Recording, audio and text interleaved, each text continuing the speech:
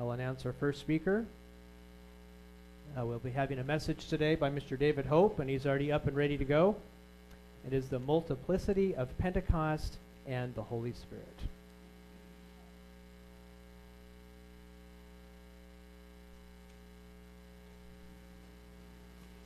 Thank you, Sean. Good afternoon, everyone. Well, it's great to have a full house today. Really great. It's nice to see a lot of people we haven't seen, and pretty faces, and older pretty faces we haven't seen in a long time. It's really good. And I want to thank our praise and worship team. It's always a blessing to me personally, and I think some of you other men too that speak, to have special music or something, before we do. It always, and I've said this before, it always puts me in a lot better mood, and I appreciate it. And good to see a lot of our people back that have been out sick. And my wife's back again after having gallbladder surgery. And Monday I went to the old folks workout, with those senior citizens, these people that 50 or above, whatever it is. And they asked, well, how's Fran doing? I said, well, she's doing pretty good, but I said she had her right gallbladder taken out last week. And they looked at me like, right gallbladder? I said, yeah, it hurt right in here. And she went into the emergency room, and anyway, they took out her right gallbladder, and they think I'm kind of dingy, but anyway. And the power, God willing, the power won't go out today like it did yesterday. If you weren't here yesterday and you haven't heard about it, Ken was just right in the big middle of his message, just fixing to really shoot up a storm, and the power went out. And had the same thing to happen this morning in my house. Let me get this thing started. I won't go over time. I had a lot of my stuff on the computer already, and power went out, and I don't have one of those battery backup things. My battery went out 5 or 6 years ago, and I never did replace it. And boy, it went out, and I thought, I don't have time to redo all this. And fortunately, it's an older computer, and it had several things in here, dates that it would go back to back it up, and I chose the most recent one, so I didn't have to retype a lot of stuff, so I appreciate that. The multiplicity of Pentecost and the Holy Spirit, that sounds like a long message, doesn't it? It could be. It won't be. God willing, I planned on it being fairly short, really. And there are many. Today I want to talk about, let me see where I go at. There are many aspects and correlations of Pentecost and the Holy Spirit. There are a lot of connections, throughout the Bible, in the Old and New Testament both. And really, sermons could be made of any number one of them. And I listed probably a little slightly less than a dozen of them, and you could mention even more.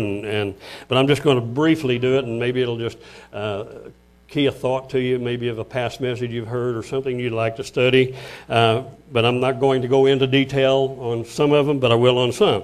But anyway, I've got about a little less than a dozen.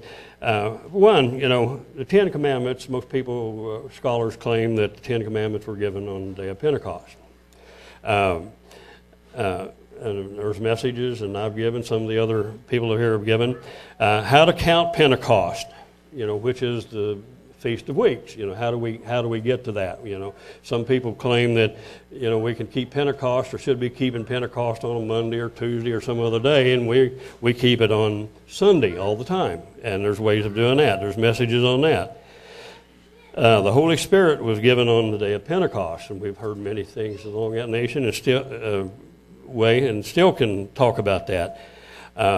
The New Testament church observed the day of Pentecost. There's a number of scriptures showing that. And, we have people that try to contradict that, but it really can't. Speaking in tongues as a proof to the Jews and to the Christians that God is working with Gentiles now and forever. That was an outward expression for the people back in those days, especially to show them that the Gentiles are now accepted into the church. Not to say that it's not in effect today. There's people that have languages but anyway, that's another message, and it's something that we could go into. If you have questions along that line, maybe you should bring them up. The Holy Spirit is the comforter. As we heard yesterday, Barnabas Grayson gave the message. The title of his message was The Comforter. And so many aspects that you can go in to show the Comforter, examples that we can have and show. There's so many of them that all of you have things that you could show and tell and give a testimonial, so to speak, of the Comforter, how beneficial it's been in your life. The Holy Spirit helps our infirmity, and I think Barney mentioned just a little bit of that yesterday. And forgive me if you think I'm being disrespectful to Mr. Grayson by calling him Barney. He's been a friend of mine for 40-some-odd years, and I know it's proper to call him Barnabas, but I don't think Paul called Barnabas Barney in there in the New Testament, but I know Barney well enough that I call him that, and I hope don't think I think disrespectful of him because I love him very much. Anyway, bring to remembrance, things that you can't think of, and that the Spirit will bring to remembrance. I think Barney mentioned a little bit of that yesterday. If we go into the Holy Spirit speaks through us and to us. A lot of examples, but just one little simple example over in Mark 13. I'm not going to go there. 13:9 through 11. When Jesus saying they'll bring you before kings and rulers and all of that, and for my name's sake, and the end of the time and all that. And he said, don't think, ponder about what you're going to say, because you're going to speak. The Holy Spirit's going to speak through you. It's going to be your words. It's going to be God's words instead of your own. So when it comes down to it, the Holy Spirit can and will speak through us. I know it's just spoken to some of you, to other individuals. Sometimes you think, well, where did that come from? It ended up being a very profound thing. And those things happen. And there are a lot of things we could anyway, they're just such a long story. We won't go into some of that. The Spirit that raised Jesus from the dead, if it be in you, if it be in me, it's going to resurrect us. It's going to bring life back into us. We're either going to be converted or transformed from physical to spirit, or we're going to be raised from the dead, if that Spirit's in us. And hopefully it's in all of us right now. So that's just a few of them. The main thing I want to dwell on today is the Holy Spirit. The Holy Spirit is what binds us together, binds us and God together. That's the theme, basically, for the most part, I want to go to today. And you could call it cement, you could call it whatever it is, but the Holy Spirit, I'm just using as an analogy, is what binds us together as a group. And I'm not going, like I said, I'm not going to go into a whole lot of stuff, but I will hopefully have good examples. We will go to John, the 17th chapter, and this is stuff, I don't remember now if Barnabas used that yesterday or not, but we go through it quite a bit every year, Passover time, so it's not unfamiliar to us. John 17th chapter and verse 20 through 23. Jesus speaking, breaking into a thought. Neither pray I for these alone, but for them also which shall believe on them through their word. And we could say that about us, those that believe in Jesus through your word, Steve, and some of the other people, or any ladies out here that are talking to unconverted people. Jesus praying for them too, because we have the ability to be a part of converting people through God's Spirit. Verse 21, that they all may be one. Listen to that. All be one as you, Father, are in me, and I in you, and that they, you guys and me, and the apostles and disciples back then, and they may also be one in us, bound together with us with your Holy Spirit, that the world may believe that you have sent me. And the glory which you give me, I have given them, that they may be one, even as we are one. God and Jesus are so close together. They're not the same person. Some people... Anyway, that's another subject. Verse 23. I in them. Jesus and you and me, and you and me. I and them, Jesus said, I and them, and God, you and me, and that they may be perfect in one, and that the world may know that you have sent me and have loved them as you have loved me. Run over to 1 Corinthians 12th chapter.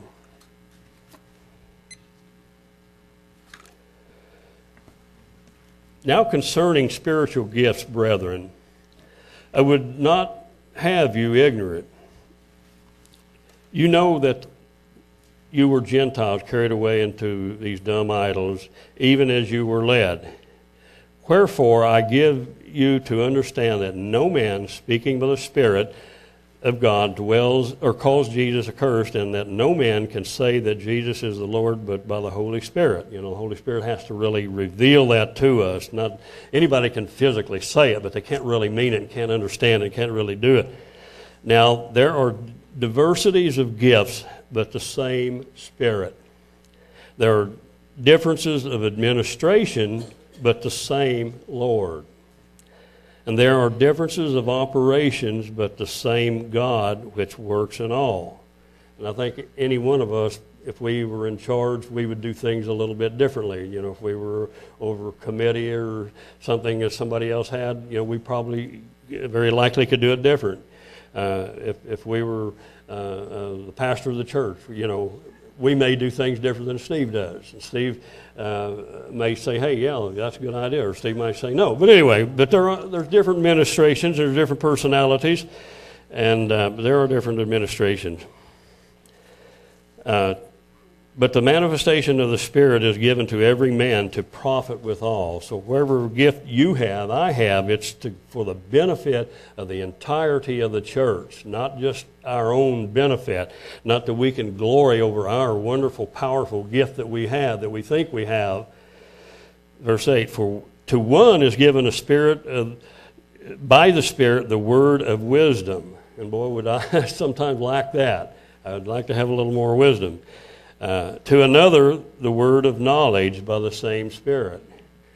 So, just because we have wisdom don't mean we have a lot of knowledge or all knowledge. And we can have knowledge and may not necessarily have a lot of wisdom. I knew a guy, my wife and I knew a guy in high school, and he was very, very smart. He was very intellectual, but the guy didn't have common sense at all. He didn't know how to use it, And I liked the guy. He was good, but, I wouldn't use him to help me solve a problem hardly of any kind other than maybe a math problem or something. I'm not talking to you, Reg.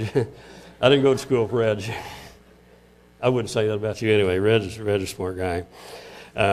Anyway, but knowledge. To another, faith. We don't all have the same amount of faith. We're growing in faith. Some of us have a lot more faith than we had before, and a lot of examples, a lot of miracles, a lot of things have happened in our lives to convince us, and we have more faith. And of course, we can look at the faith chapter, what we call the faith chapter, Hebrews 11 of the New Testament, and see that. That's a subject itself. But the Spirit, helps to give the faith. Verse 10: to another the working of miracles, to another prophecy, to another discerning of spirits, to another different kinds of tongues or languages, and to another different interpretations. So we have all multiplicity of gifts, not only, but we have a lot of gifts. Okay, I made a mistake of taking my finger off my page. Now I got to find out where I was. Different kinds, interpretations of tongue. But all these working that one and the self-same Spirit, dividing to every man severally or individually as he will. For as the body is one, the church, our congregation here, and we're not the only part of the church, believe it or not. We have a congregation here that's very functional. We have a lot of love here, a lot of knowledge here, a lot of understanding here, and a lot of patience with some of you that, when you deal with people like me, But anyway, we're not the only part of the body of Christ. There are churches of God throughout the world, throughout Tulsa, that aren't necessarily in our congregation, that they are the body of Christ also, as long as they're, fall under what we fall in the category of, basically the doctrines. But it'd be nice if we had every one of these gifts in our congregation here, that they just stood out. Somebody could really prophesy and do fabulous miracles and fabulous healing. It'd be great if we had that. Maybe someday we'll have more of it, but somewhere in the churches of God, there's that out here. And it'd be nice if all of the churches of God would learn how to cooperate with one another a little better. We don't necessarily have to be under each other's umbrella, but we could consider each other as being brothers, being family, being glued together. And it's a lot easier to do that if you're out on a trip. I know if I'm out on a trip on a motorcycle out in Arizona or somewhere, and I come across somebody that's in one of the offshoot churches of God that maybe we don't associate with so much, they'd be a good friend of mine. They'd be one of my best friends. I wouldn't care what congregation they're from. They're Church of God people, and they're my brothers. And I think we think that way anyway, but I think it would be even more so when we get away from our security of our nest here.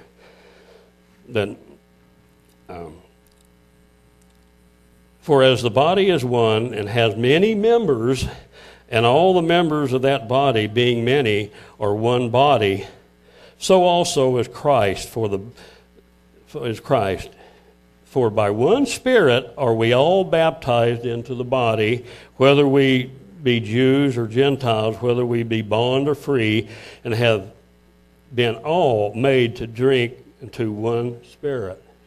So we're all a part in this bucket together, so to speak. For the body is not one member, and he goes into the parts of the human body, but many. If the foot shall say, because I'm not a hand, I'm not of the body. And we've heard these things many a times, but that's kind of ridiculous, for the body, for the foot or the eye or something, say I'm not of the body. Is it therefore not of the body? ? And if the ear shall say, because I'm not the eye, I am not of the body, is it therefore not the body? Well, if you're like me, some of the ears aren't too good, and you have to depend on some of the other parts of the body to compensate for that. And I've mentioned this before, but there may be some here that come once in a while that don't realize we have a hearing impaired devices over here. If you have really hard hearing, I use them all the time. So if you see me run around the parking lot or something, I can hear everything goes on. I don't miss anything. But it's certainly a blessing, that the church has seen fit to purchase these, and we have several units over there. So if you really have a problem, I'd recommend you use them. If the whole body were an eye, where were the hearing? If the whole were hearing, where would be the smelling? And we understand that. If everybody were speakers, everybody were deacons, everybody were elders, everybody were Sabbath school teachers, or if everybody was maybe a foot and we needed Sabbath school teachers.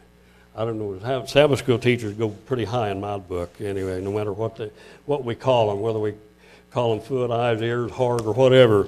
They're very, very, very, very beneficial and have been for so many years. There's so many of the older women even that have been here for several years that have several of the classes come up. That's such a responsibility. And they don't get up here, on the pulpit and pound and dang, oh my, isn't she such a good speaker, But, she does a job. And there are a lot of our women at home that don't speak in the classes here. So anyway, but we do our teaching in a lot of different ways, not just from the pulpit, and here.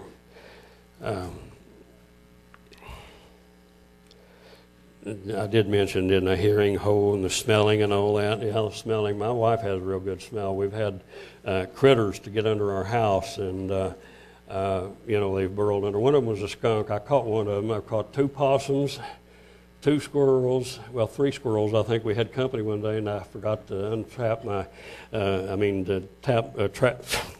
tripped my trap and had a squirrel in there panicking, and I had to go out and let it out.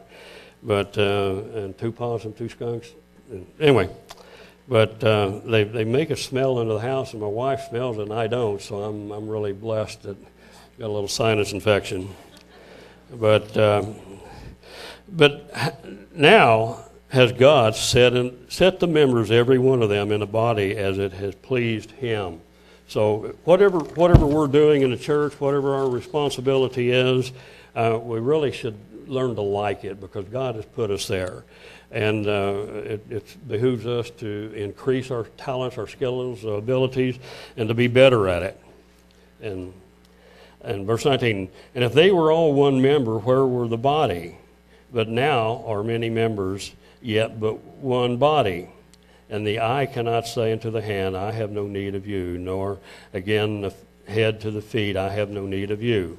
No, much more those members of the body which seem to be more feeble are necessary, even the ones we don't think about. Some of you have had hip and knee replacements and all these different things, anyway, and even Howard Stanley was telling me about his shoulder. He really understands how important that shoulder is. He's probably glad that the whole body's not a shoulder because he'd be hurting all over. But anyway, those members of the body which you think to be less honorable, and should we really think that somebody out here is less honorable than us? Is that a little arrogant for us to get the idea and think we're just a little more honorable than these people, the other body members of the church? I think most of us don't, but we can get in the habit sometimes of thinking a little more highly of ourselves and not being quite as humble as we should. Upon these we bestow more honor, and our uncomely parts have more abundant comeliness. For our comely parts have no need, but God has tempered the body together, having given more abundant honor to that part which lacks. That there should be no schisms in the body, but that the members should have the same care one for another. And, this even makes us think about scriptures over in James, too, when they're comparing a rich person coming into the congregation and the nice ring, the clothes and all that. And we say, hey, deacon, find him a seat, over here. Let's give this guy a really good seat. And then here comes another guy in, kind of scrabbly and, dirty clothes and not too well fit, and then we just, we're embarrassed, and we say, well, maybe we'll put him back in the TV room or something, where everybody can't see. We don't do that, and I see Renee back there, she's mad at me for even saying something like that. We won't do that, but I mean, it could happen. And I'm glad to see the kind of reactions that we have, too, because it just shows me, that we have a number of people in here that really do have a caring heart, and we really do. If you don't think so, if you think we're a little cold, come back 4 or 5 times. You probably cut some of us in a bad mood sometime, and come back. You'll find that we're a very, very warm, tender, loving, caring church. We really are. And whether one member suffer, and we have people in here suffering right now. We've had people suffering all down through time. We all suffer at times. And whether one member suffers, all members suffer with it, or one member be honored, all the members rejoice with it. And sometimes it's not always so in a lot of groups. Some person gets a promotion, elevation, or something, and a little recognition, and the feathers go up and the jealousy goes up. That should not happen. It really should not happen. I don't think it happens so much in our group, but I've seen it over the years. That, jealousy, we should be tickled to death that one of our members, that if we still have a kidney that's bad and goes good, that it gets over the infection or prostate or something, we ought to be tickled to death that, this thing's here. And the same way we have members that have maybe we feel have gone astray or something that, are not living up to our expectations. And we ought to pray for these people and be tickled to death and welcome, when these things happen. Be honored when these people are honored and excited. Now you are the body of Christ, and members in particular.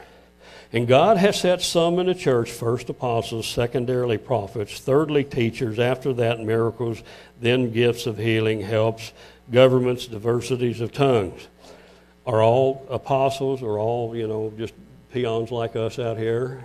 Are all prophets, are all teachers, are all workers of miracles, have all the gifts of healing? Do all speak with tongues? Do all interpret? And you start getting a little bored after a while, especially, I shouldn't say that, but I mean, we've heard it many a time, and I'm not bored by saying it, but, we hear these things, and we really very well need to pay attention to it. Do all speak with tongues? Do all interpret? But covet earnestly the best gifts, and yet I show unto you a more excellent way. And I'm not going to do too much of it right now, but I'm going to refer to the fact that Paul right now, at the conclusion of this chapter, you really don't even have to put chapter breaks in a lot of it. You just go right on into the next, what we call the next subject or something. But he's talking about what we call the love chapter in the New Testament, 1 Corinthians 13. And just lack of time, I'm not going to go into it. And another set of scriptures that's very familiar. But if you get a chance to do that sometime, to read 1 Corinthians 13 for the deep meaning in the Living Bible.